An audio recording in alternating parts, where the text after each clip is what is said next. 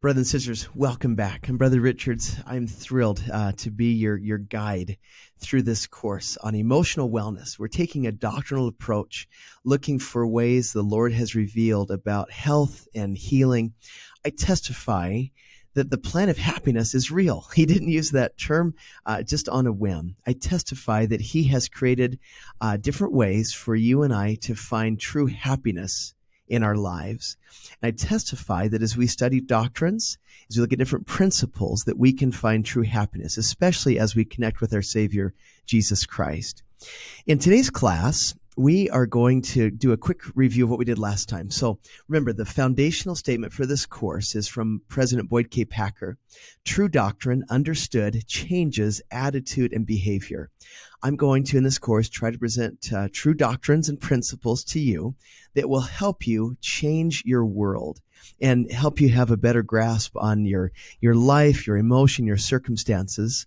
Remember, we talked last time about belief windows, how you and I look at the world. We interpret the world through windows, and on our windows, we have little beliefs written on them. We interpret the world through how we believe the world is. Let me tell you a story. I remember in college, I had a roommate, and he became one of my best friends, still to this day. We are dear, dear friends.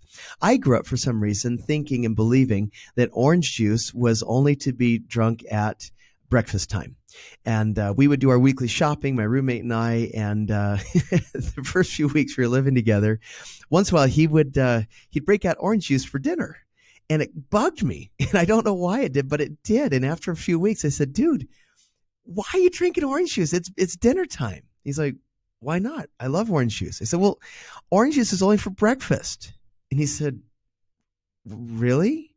And I said, yeah. And his reply was, where did you learn that? I said, well, isn't that what everyone does? He said, no. He said, so you grew up drinking orange juice at other times other than breakfast? He's like, yeah. So my belief window was that orange juice should only be consumed at breakfast time. Yeah. Was it a correct belief? No, obviously not. But somehow it got planted in my brain. I'm not sure if my mom did it or what, but it was in there. There's a story told of a young couple who they just got married. It's after their honeymoon, and it's the first Sunday dinner, and the wife just wanted a home run for her new husband. She had made this beautiful dinner, a ham dinner, and these little place settings and some potatoes, and she just wanted to wow her man.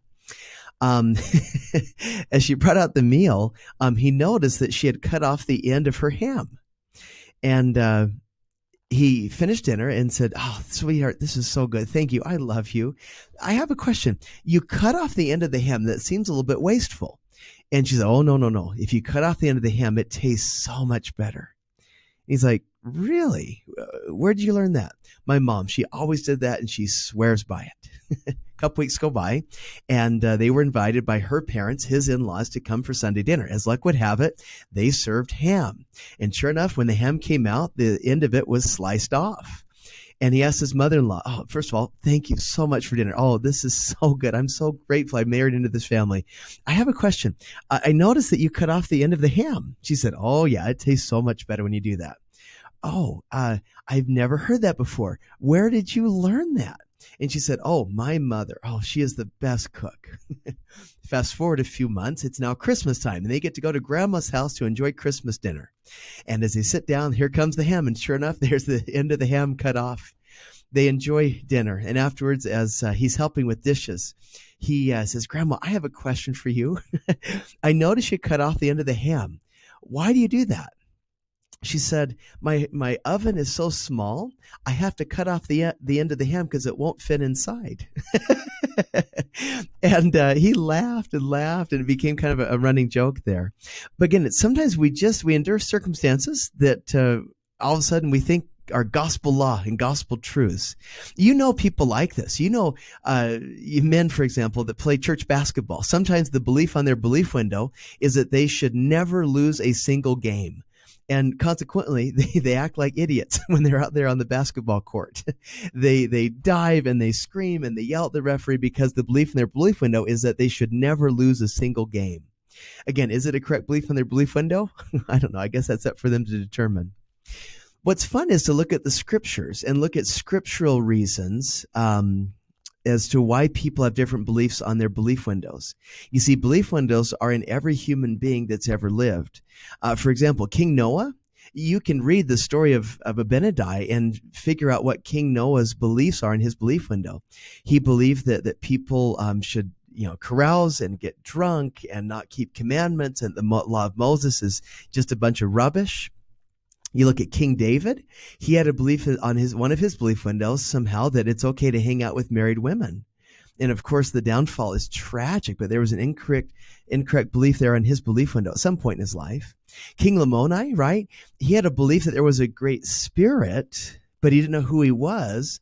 And once Ammon shows him true doctrine, and once King Lamoni understands that true doctrine, it is life-changing. In fact, his whole kingdom, his whole household get changed because of an adjustment to his belief window. Brothers and sisters, here's my invitation for today. I simply want you to, as you interact with people today or this week, I want you to identify different beliefs on your belief window, okay? And just take note of different ideas and thoughts that you have. And maybe if you want to take notes, write them down.